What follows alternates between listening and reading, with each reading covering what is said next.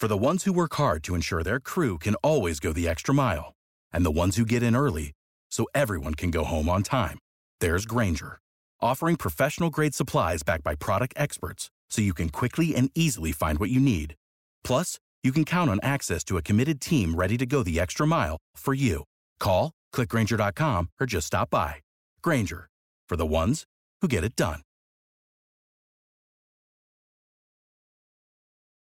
Hey y'all, Darius Rucker here. A lot of people ask me, what inspires your music? And one of the big things is a strong sense of place. That's why I love my home state of South Carolina and want to share the awesome things it has to offer. From the beautiful mountains down to the sunny coast, it's got it all. Not to mention two of my personal favorites, great golf and amazing food. Come see why I love this place. Visit discoversouthcarolina.com.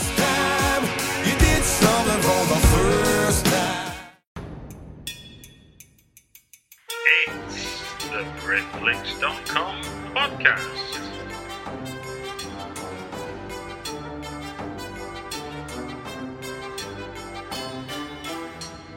It's the BritFlix.com podcast. Welcome to another BritFlix.com podcast. My name's Stuart Wright, and today I've got a couple of guests with me. Do you want to introduce yourselves, please? I'm Alex Bentley. I'm a producer for the film company. And I'm Phil Hawkins. I'm a director and reluctant producer for the film company. What a great way to describe the role. So the reason we got together is we met briefly at a seminar at the UK Trade and Investment Government Department, who helps with UK businesses to do business abroad, as it were. And we both entered a competition they ran called Talent Goes to Hollywood, or UK Talent Goes to Hollywood. And the winner would get a trip to Hollywood, and there'd be meetings set up, and I guess there was room to do some of your own work if you could find time. And you guys were the winner with your baptism film idea, weren't you? Yeah. We were. And this is where Stuart just wants to just insult us for winning. Being a sore loser as he was when we met. Weren't you, Stuart? Yeah, I was the one. I was cloned at the back doing the heckling. Yeah. at the seminar. I enjoyed that heckler. Lord knows what was going on there. But that was a really good event. And they said, just before we get into what happened with yourselves, UK Trade Investment, I think that was the first time they'd done this initiative, yeah? I think, yes. I think it's the first or second. As a competition, maybe, I suppose. As a competition, actually, yes. I think this is a new initiative that they put together to help. And it was great as someone, for someone that didn't win it, because I entered myself, is that they followed it up with, well, thanks everybody, we got some great responses as well as the people that won, and we felt the need to put an event on. And as we were lucky to see, they invited three reasonably kind of important people in terms of film goes to an event in their offices, and asked us to come down and listen to them speak about, how to be looking to develop film and TV in the UK. So I thought that was quite a nice thing to do, in addition to the opportunity of the competition. So, do you want to tell us what it was what winning actually was? What did you get, as it were? So we've entered back in, I think, in the summer. Mm-hmm. It was, and the winning package was flights to LA, a stay in a beautiful hotel in Sofitel in Beverly Hills, set up a bunch of meetings being set up for us to meet with Hollywood studios, production companies, exec producers, and then also a table at the Britannia Awards, which are the LA BAFTAs. So we basically could invite anyone we wanted, and then follow up with meetings the following week, which was exactly what we've done, which was amazing. It's a great competition. I think the thing is, it is the first time they've done it, and what's interesting is, us as dirty independent filmmakers, I don't think we necessarily see, government departments like the UK Trade and Investment as people that are necessarily kind of in sync with what we want to do with film. But what we have realised and what they're trying to do with this competition is say that, look, we're here, I mean, film is a kind of, is an international business. You make an independent film and then you go and sell every single territory kind of individually, unless you're lucky enough to sell it to a studio and they do it for you. But, and the UK Trade Investment have got those contacts and this whole competition was set up, to, show that and here to help filmmakers that want to work with, in this case, American production companies, because that's what they do. No, I totally agree with you. I mean, that was definitely, from my own point of view, I mean, that was what the light bulb that went on my head was. These people are here to help us get stuff working with other people around the world. I've been developing something that's set in Rio, and obviously me trying to get into Rio in any way, shape or form is a bit blind. And already, since that seminar they had, they've connected me with their equivalent contact in Rio, plus they've connected me up with the Rio Film Commission. Now, I could have done that obviously on my own, but it was all more speedily handled and the connections made because they help facilitate it. And it's not money, but it's helping your business idea grow, which I guess a film production is a business, isn't it? Is the thing, of course, which I think a lot of people wouldn't know. And it really is all about the introductions, and it's just the power of that introduction. I mean, there were certain people that we've met that I have been emailing, the same people, the same email addresses. Brilliant. That I was just not getting any responses. And rightly so. They don't know me. I may have, in my opinion, the best project for them, but it doesn't mean anything because this is effectively unsolicited material. So coming from a production company that has got some credits, but not the clout that is required. So having then the introduction of the UK Trade and Investment and actually some of the judges. So just to briefly say, legendary producer Ian Smith was one of the judges. Andy Weltman, who is, I believe he's the president of Pinewood in LA. Yeah. I don't want to get his job title incorrectly. Chairman or president of Pinewood. He's the dude, basically. He's That's the what dude. I should say on his He's the man. Yeah. And we love him dearly. Anyone that, can wander on and off the Millennium Falcon set and knows JJ, in that terms, should be the dude on their business card to me. Okay. He was awesome. And he made a bunch of introductions for us as well. So it is having the approval and those people making those introductions was the winning prize really for us. And that's what really helped. And I think it echoes a sort of general sense that if people from the outside looking in might understand is that relationships with people are the much more important thing. And obviously an email is never going to be a way to start a relationship, is it not? Meeting people, having a talk with them, It really, yeah, I agree. And, and I think it's, because also it's where you meet them. It's all, it's sometimes just, because we met, for instance, one of the people we've met was Thomas Jugeas, who is the head of production for Fox International. And we've met him before in Cannes, actually, at a party. Yeah. And we did have a follow-up meeting with Fox, with at the time there was another person looking after production at Fox for International. But it really isn't, and it wasn't up until the meeting that we've had with Thomas in LA that we were, I feel, looked at as a serious project that they really need to consider. So it was the same package going to them, but it was just, so it's not even just about the meeting. You really need to have the backing of someone and someone else believing that this is someone with connections and someone that can help them as well. Because at the moment, if you're coming out, coming as an outsider, there is nothing you can give them at this stage that will leverage what they can give you, really, because they are the ones giving you the break.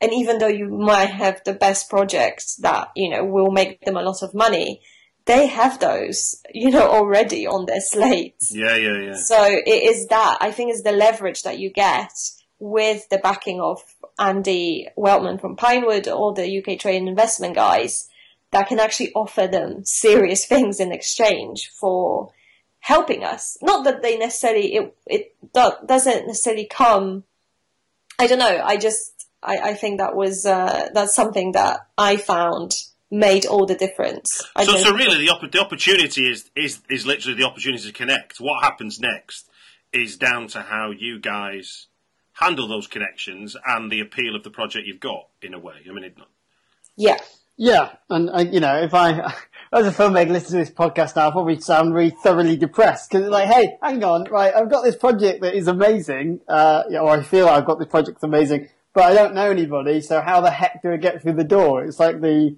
whole chicken and egg scenario of this entire business. But I mean, the thing to come away from it is that, Hollywood, LA, whatever you want to call it, is like has a very small town kind of mentality. Like everybody knows everybody, and and there's a reason, partly is like filtering, but also partly legally why unsolicited material just gets put in the bin or sent back to you.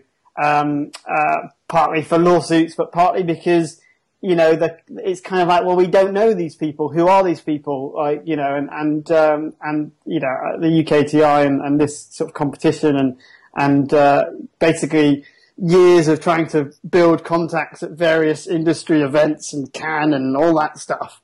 It is a foundation for getting the project there. So it's kind of, you can lock yourself away and you write this amazing script and put together this amazing package, but you also need to put as much attention into connecting with people that are going to help, or companies or advisors that are going to help open those doors for you. So it's kind of being aware of both. It's not like you can't neglect one side for the other. Mm. So let's look specifically at what it was you submitted then. So it was almost like a short film or like a trailer for a film that's yet to be made, or yet when you watch it, it feels like the film has been made. Where was the idea for and it's called Baptism? Yeah. So the film's called Baptism. It's based on a novel by Max Kinnings. It's actually a series of there will be 3 novels. There's a second novel out and a third one to come. Basically, they follow the story of a character called Ed Mallory, who is a blind hostage negotiator, which is kind of the sort of USP of our project. Yeah. So we optioned the novel a number of years ago. Knowing that as a company, it was not going to be the first film that we make because it's an action film. It needs a decent budget in order to make it. But we knew that we were kind of aiming to make that project eventually. So what we decided to do is kind of, which the industry kind of respects, or the feedback we've got has been great, is that we kind of put our money where our mouth is a little bit, and we made a super glossy, kind of, not holding back spec trailer, in order to, show, the kind of style of the film, the feeling of the film, in a trailer kind of fashion. And also just to make something showy that people can click play and know in a couple of minutes what the filmers are trying to make, instead of them having to sit and read a screenplay. So it's a glossy business card for our project, really, and it's probably one of the best things we've ever decided to make, really, Alex, isn't it? As a company, absolutely. I mean, it definitely grabs people's attention. If people want to watch it, they can go to baptismmovie.com, or it's on YouTube and Vimeo and all that stuff. So you can see, and we're talking, there's tube trains, there's explosions, there's stunts, there's guns, there's underwater filming, there's helicopter shots. Like we know, we've definitely gone all out on this trailer. because there's a lot of content out there, and every man and his dog who's got an iPhone thinks they can go and make a film. And you need to be able to really raise yourself above the noise. And it's not a new thing. You know, people have done this, successfully in the past for various different things and different projects. And there's a bunch of kind of examples out there. But we thought it was the best way to show that we can make a glossy film, a studio kind of centric film, and also a film that, because the novel is set on the London Underground, that isn't kind of as claustrophobic and as kind of small scale as you think it is, that it still can have some cinema to it. So yeah, that was what we submitted. Yeah, no, I mean, one example springs to mind is I remember reading about the guys that made the first Saw movie, and they made a 10-minute proof of concept that led to them getting the funding to make the first film. I mean, it was and Mamo is a short film that some people made, and Guillermo del Toro saw it and exec produced their movie and made it, and it was sort of Jessica Chastain, I think it was, and and so. And there's kind of other people. I think Gareth Edwards did something before Monsters and before obviously Godzilla. So it's a proven track. You just need to be able to make that thing. I guess yes. I mean, it's a visual medium, isn't it? So I guess if you can be feeding people your idea in a visual form, and moving pictures being the absolute medium, you're going to be selling your idea a lot harder, aren't you, than having to get them to imagine it? Yeah, exactly. And I think Alex and I had a chat about it, years ago when we decided to make it. Was we knew that no one was going to hand us $10-15 million straight away just because we made this trailer. We had to go off and make other things that were lower budget and prove our kind of track record as a company, that we could make films that sell in order to build to this project, basically. So there was a kind of a lot of there's a lot of building of the track record before anyone would pick up the phone to us. Yeah, I mean, anyone who used to look at your IMDb credits to see there's a number of short films and obviously feature films in there, which I was like, we had an email exchange after we met, where I shared a review I did of the last showing. I was kind of half dreading it because I write that many reviews when it's Fright Fest. Yeah. I was kind of fingers crossed that I was positive, and thankfully I was. I went, look, I reviewed your film, or else I wouldn't have mentioned it.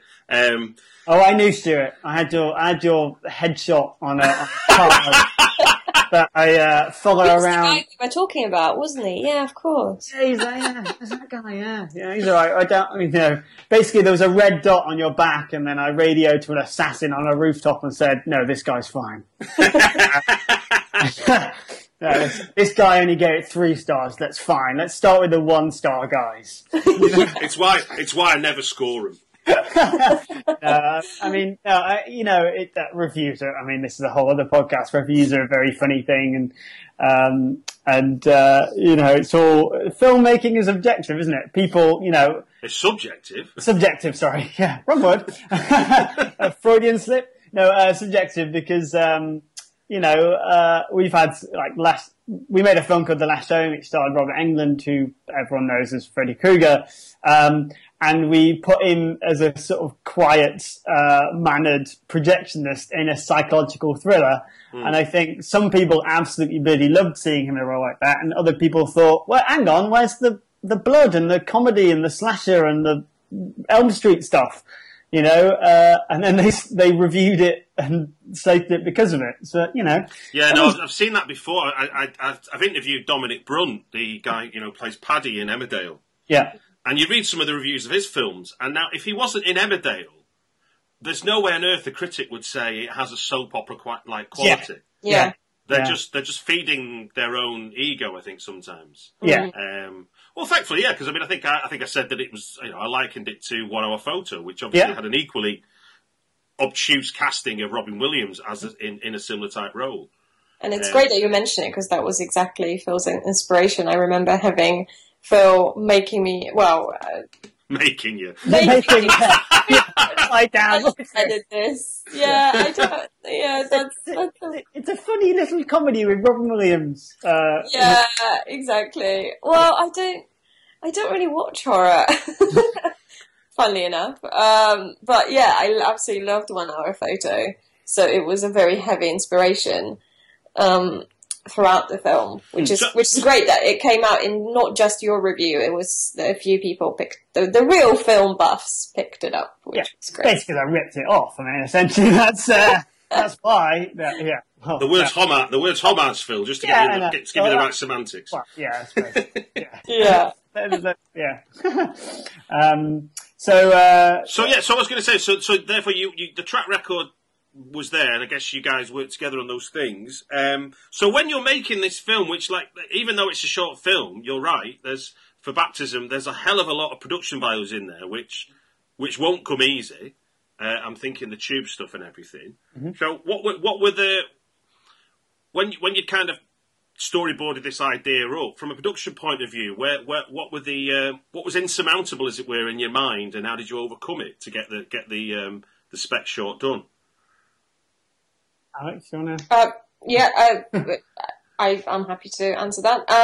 I think the start, the idea was to basically not have to apologise for it. And we had a meeting where we very clearly stated to each other that if we're going to do this, we need to do it right. And we need to be able to say, okay, we're proud of this thing and we're happy to send it to studios, because if you're sending it to studios and that level of people, you really can't show them anything but excellent, piece of work, hopefully. Mm-hmm. So, and the first thing was finding the tube train. And funny enough, London Underground didn't really want to give us access to anything. That's kind of that's the leading edge of my question, really. Yeah. No, I don't know. Unless you're Skyfall, and then you can do whatever the hell you want with the tube train. Exactly. But so no, so we ended up going to Walthamstow, to a old and lovely transport museum, who I don't know many people know even exists. I don't. I live near Walthamstow. Where is it? There you go. Exactly. I live in Leighton. I'm just down the road. Okay. Right. There's a yard full of an all sorted array of different and some really cool, like, old buses and route masters and all this stuff. And then in the middle of it all, there's a tube carriage, and which must have been donated to them, as part of the museum. And and we basically we found that and shot it there. And luckily, because I went to the museum that's out of town in West London. Yeah. I was an extra on an advert they shot there, and we were using the tube sets there. Mm-hmm. I figured that's what you'd done. So you're in Walthamstow. Go on, please tell me more. Yeah, no. Luckily, it was the front of the tube. Yeah. So we had the operating room as well within that. And we shot it. We were there for 2 days, but what we've actually done is put a marquee over it to make the tunnel. So to make it look like it's in a tunnel. And then we shot it in and out of London for the rest of the scenes. We actually used the swimming pool somewhere just outside of London to do the underwater stuff. Right. And a few universities and just anything that we could really blag. And, it was still a very, very low budget. But I feel like we definitely achieved the production value, and everything you see there is actually shot by us. So I'm very proud of that, and I know Phil is as well. Yeah, I mean, there was a guerrilla style sort of mentality, but as guerrillas you can get shooting in London, you still need to, get the appropriate permissions in place and stuff. And obviously there's gunfire, there's actual explosions in it, there's various kind of visual, special effects. There are visual effects as well, but there are special effects kind of stunts. There's a whole scene where we explode a plane of glass into somebody's face. And obviously that was done, supervised using, professionals, whatever the disclaimer is you see on the end of those shows. But yeah, and obviously we had, we made sure that we had an experienced crew that knew, how to do these things, because, you know, we were doing a few things that could have been dangerous had we not had the experience and the, you know, appropriate insurances and all that stuff in place in order to do it. Was you doing some of that stuff for the first time, Phil, as a director? I'd done bits of sort of special effects work before. I've never filmed a fireball, you know, flying down a tunnel towards a camera before. That was a new one. But I've done bits of guns, gunfire, and bits of, you know, sort of smaller kind of pyros, and then commercials. Because I direct commercials, I've done bits with kind of fire and that sort of things on that. Yeah. So. But this was, you know, it's definitely I mean, look, I love anything that, as a director, is kind of out of my comfort zone. You know, right. I never like to dial anything in. I always like to challenge and further and push myself. And this trailer was definitely one that did that. I mean, we had hardly any money, but we wanted to make it look like a glossy action movie. You know, and that was a real challenge. You know, Alex and I just had to get our heads together and pull together as many contacts as we could find. And you know what? And the crew, you know, you know, we pay all our crews. You know, nobody does anything, you know, for free on stuff. I mean, we don't like to do that. You know, so we make sure that all the crew's paid and all that stuff. But I mean, they had a bloody amazing time. They loved it. I mean, you know, a bunch of the guys, some guys have done some drama and things, and a lot of guys done commercials and things like that. But this is you know, having 3 days of shooting an action movie. Like, you know, some of the crew were saying, this is the best fun I've had on set, you know, ever. This is why we got into movies. And, you know, we had an amazing time, shooting it. I mean, obviously bloody hard work and long hours, but, you know, who doesn't like shooting gunfights? I mean, you know, it's good. It was an amazing experience. It sounds it. So fast forward then to your trip to Hollywood on the back of this. What were the main aspects of what happened when you were out there, and what do you feel was like the sort of, I guess, main thing you learned from the experience? I think, well, the meetings, definitely. And I think actually the whole experience was incredible. Looking back at it now, sitting in rainy London. But I think the first week was there were some meetings. Sorry, Alex, I should ask, had the pair of you been to Hollywood before, or was this your first trip? Yes. Yeah, yes. It had been before, yeah. Oh, I went in sort of February of that year as well, of this year, I should say, depending on when you're listening to it. So it wasn't a new sort of town for us to kind of explore. And I would say that anyone that is thinking about making you know, movies with a commercial sensibility in terms of, you know, films that would play to the American market, which is exactly what, you know, Baptism is that, you know, I would encourage people to go and try and go out there and experience kind of what it's like, because, you know, it is the heart. I'm not saying go out and become a waiter and do the whole stereotypical story that you can do, but, you know, there's lots of events going on, especially with this festivals like LA Film Fest and all that kind of stuff, you know, or even if it's slightly further out, you know, if you go to, you know, Sundance or, you know, an American festival like that, it's like that's where the industry goes to. You can start building those contacts and that, you know, we were talking about earlier, in order to eventually, when you've got that project, you've kind of been to the town, you know the lay of the land, and hopefully you've made a few friends out there as well. So it's all. No. I mean, I went for a week a couple of years ago, just for that, just to see what it was like, meet some people. Yeah. With no pressure at all, but it was just the case of, it really was that lie of the land. And I think London, if anyone's based in London, can prepare you for New York, because they feel pretty similar. Yeah. But I don't think anywhere I've been in the world, I've been to Rio, you know, could prepare me for what LA is like. No. It's a very strange town. It's strange. I think people love it or hate it. We both absolutely love it. And, you know, it's that feeling of suddenly you have that feeling of belonging because everyone speaks your language, the film language, and everyone, it's the city lives and breathes film, and I love that. It can get overwhelming, and I think there is definitely a lot of bullshit, and you can't take everything that people say to you as gospel, but at the same time, there is just the opportunities there are just so much bigger than anything we've ever encountered in the UK that you'd be silly not to try, because, it's definitely the town where majority of films get made. So it's, or financed at least.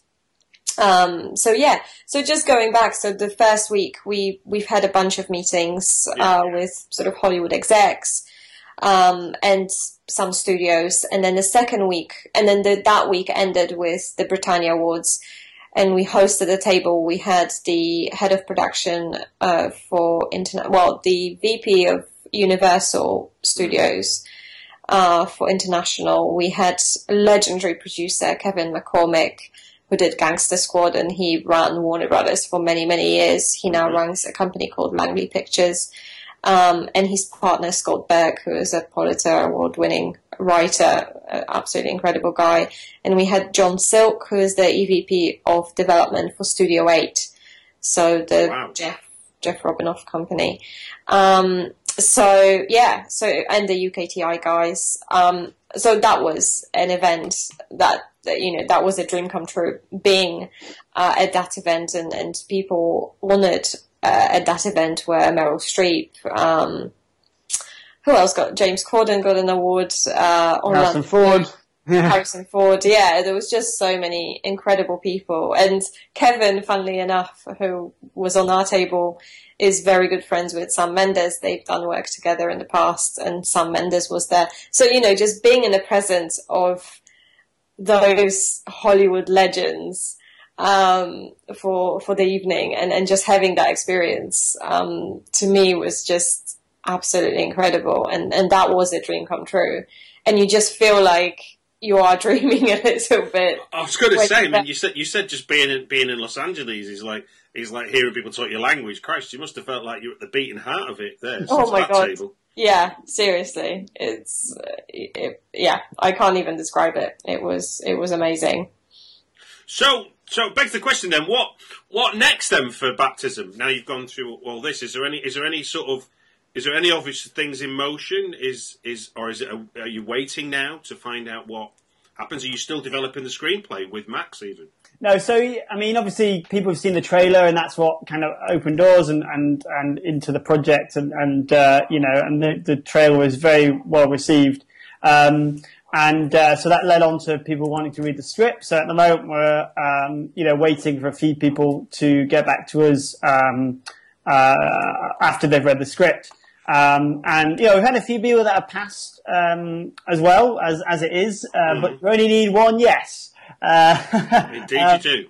And but also we're now talking to a very heavyweight exec producer who wants to come on board and co-produce the project with us, which is obviously a fantastic coup for us as filmmakers that have experience working with decent sized budget, but actually, when it gets to the kind of the budget level of baptism stuff, it's really good to have, what the industry would term kind of the safe pair of hands, the guy that's done this many times before. So that's great. So we're talking to, that individual, which is very exciting for us. Also, for every, for the few kind of, passes that we've had, it's great to have met those guys, and those guys have met us and seen, the trailer and the quality of stuff that we're making, because now that's a door that's open to us that we can hopefully go back to with maybe a more suitable project, or a project in a more suitable budget range, or, just keep an idea of, keep an handle on, what they want to do in the future. Funny enough, some of the companies that passed, it's just too small for them, even though that, it's 15 million. That was unfortunately the main reason, because they just looking at things that are 30 million plus, which is amazing. And, they very much liked meeting us, and everyone came back saying, please, submit to us in the future. So now, as Phil said, that's an amazing opportunity. Bigger explosions then, and more planes, exactly. maybe. Yeah, I said, hey, I'll double it. We've all got houses and jets to buy. It's fun. It is, to be honest with you, though, that is one of the weird conundrums of film that again, from the outside looking in, wouldn't seem obvious, that being able to afford to do something isn't the same as having investors who want to take a punt on it. It's, the people have their levels, don't they? It's like, there is the sort of, there's 100 million, there's the 5, there's the 10, there's the 15. And if you're in the different group from where someone operates, then they don't want to touch it because of the investors they have, which is how you generate finance. I mean, it's the same if you were doing it, I guess, trying to get money for an app development company or whatever, No, I was actually having this conversation last night with somebody, and it's funny. It's the only industry where sometimes the kind of, in terms of risk to reward ratio, is that studios would rather spend hundreds of millions on something than spend 20 million on something, because the 20 million one is a higher risk than spending way more money, in terms of the way their business models work and the way that films are distributed, which is why the kind of the middle, which is probably kind of where baptism is, which is why I don't have a slightly harder time getting financed, is the kind of middle of filmmaking has dropped out. You get kind of, low budget indies that break out, and you get the super duper ridiculous Marvel, Jurassic World budget type stuff, and gone are kind of those middle range thrillers, that like the 90s is full of, because and Alex has the studio background, so she can tell me whether I'm talking rubbish right now. But I think a studio would rather put all their eggs in a basket that they know that will get a return because of the amount of marketing they will spend on it, rather than something that is, a bit of a punt on a lower budget that they might not see anything back from. Yeah, I mean, it was interesting this year to see a film, say, like Sicario. Mm-hmm. Yeah. Find the big screens in Britain. Yeah. It's an unusual film now. That level of movie isn't obvious. I mean, it had stars in it, but yeah, it wasn't a particularly mainstream story, so it wasn't going to be at 4,000 cinemas across the USA. Yeah. Whatever it might be. Well, look, this has been really, really great. You telling us about your experience with the UK Trade Investment. Is there anything you want to plug about your other stuff? I'm guessing Last Showing is available on. Last Showing is available. Yeah, we're developing a bunch of different projects that I'm sure. I don't know. There is nothing at the moment apart from Baptism that we're necessarily focusing on as heavily, because that's the one that needs to go next. Okay. But separately, we do have a bunch of things on the slate. But yeah, Last Showing is available on Netflix, and For Warriors is on DVD in the UK, which is our other project. Cool. Well, I'll put a link in the show notes to your website, so people can see the clip. And if anyone's got any obviously extra questions from this and stuff, we're both on Twitter and quite active, saying hello to people on that. So if you want to do that, then you can. Yeah. I'm sure Stuart can share the links. I certainly will. Twitters. I'll share your Twitter address for sure. But look, as well, obviously, if you get the full, the go ahead with this movie and stuff, then we'd love to have you back on the podcast to talk about making Baptism. Awesome. Yeah, no, of course you can sit on our branded private jet and do it from the air.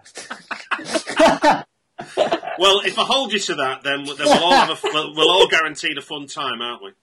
That's for sure. All right, well, look, best of luck with Baptism, and thank you very much, because I should tell the listeners this is a Sunday morning, so I'm very grateful you're coming together on a Sunday morning to record this. No, more than welcome. Thank you. It was a pleasure. Thanks. If you don't already subscribe to Britflix, just sign up for free at iTunes, and you'll get the next episode right after we launch it. Or follow @Britflix on Twitter for links to the podcast to stream from the website directly. Thank you.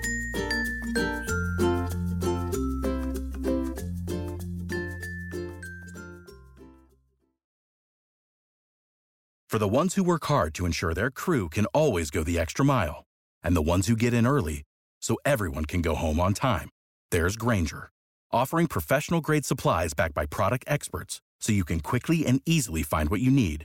Plus, you can count on access to a committed team ready to go the extra mile for you. Call, click Grainger.com, or just stop by. Grainger, for the ones who get it done. Hey y'all, Darius Rucker here. A lot of people ask me, what inspires your music? And one of the big things is a strong sense of place. That's why I love my home state of South Carolina and want to share the awesome things it has to offer. From the beautiful mountains down to the sunny coast, it's got it all. Not to mention two of my personal favorites, great golf and amazing food. Come see why I love this place. Visit discoversouthcarolina.com.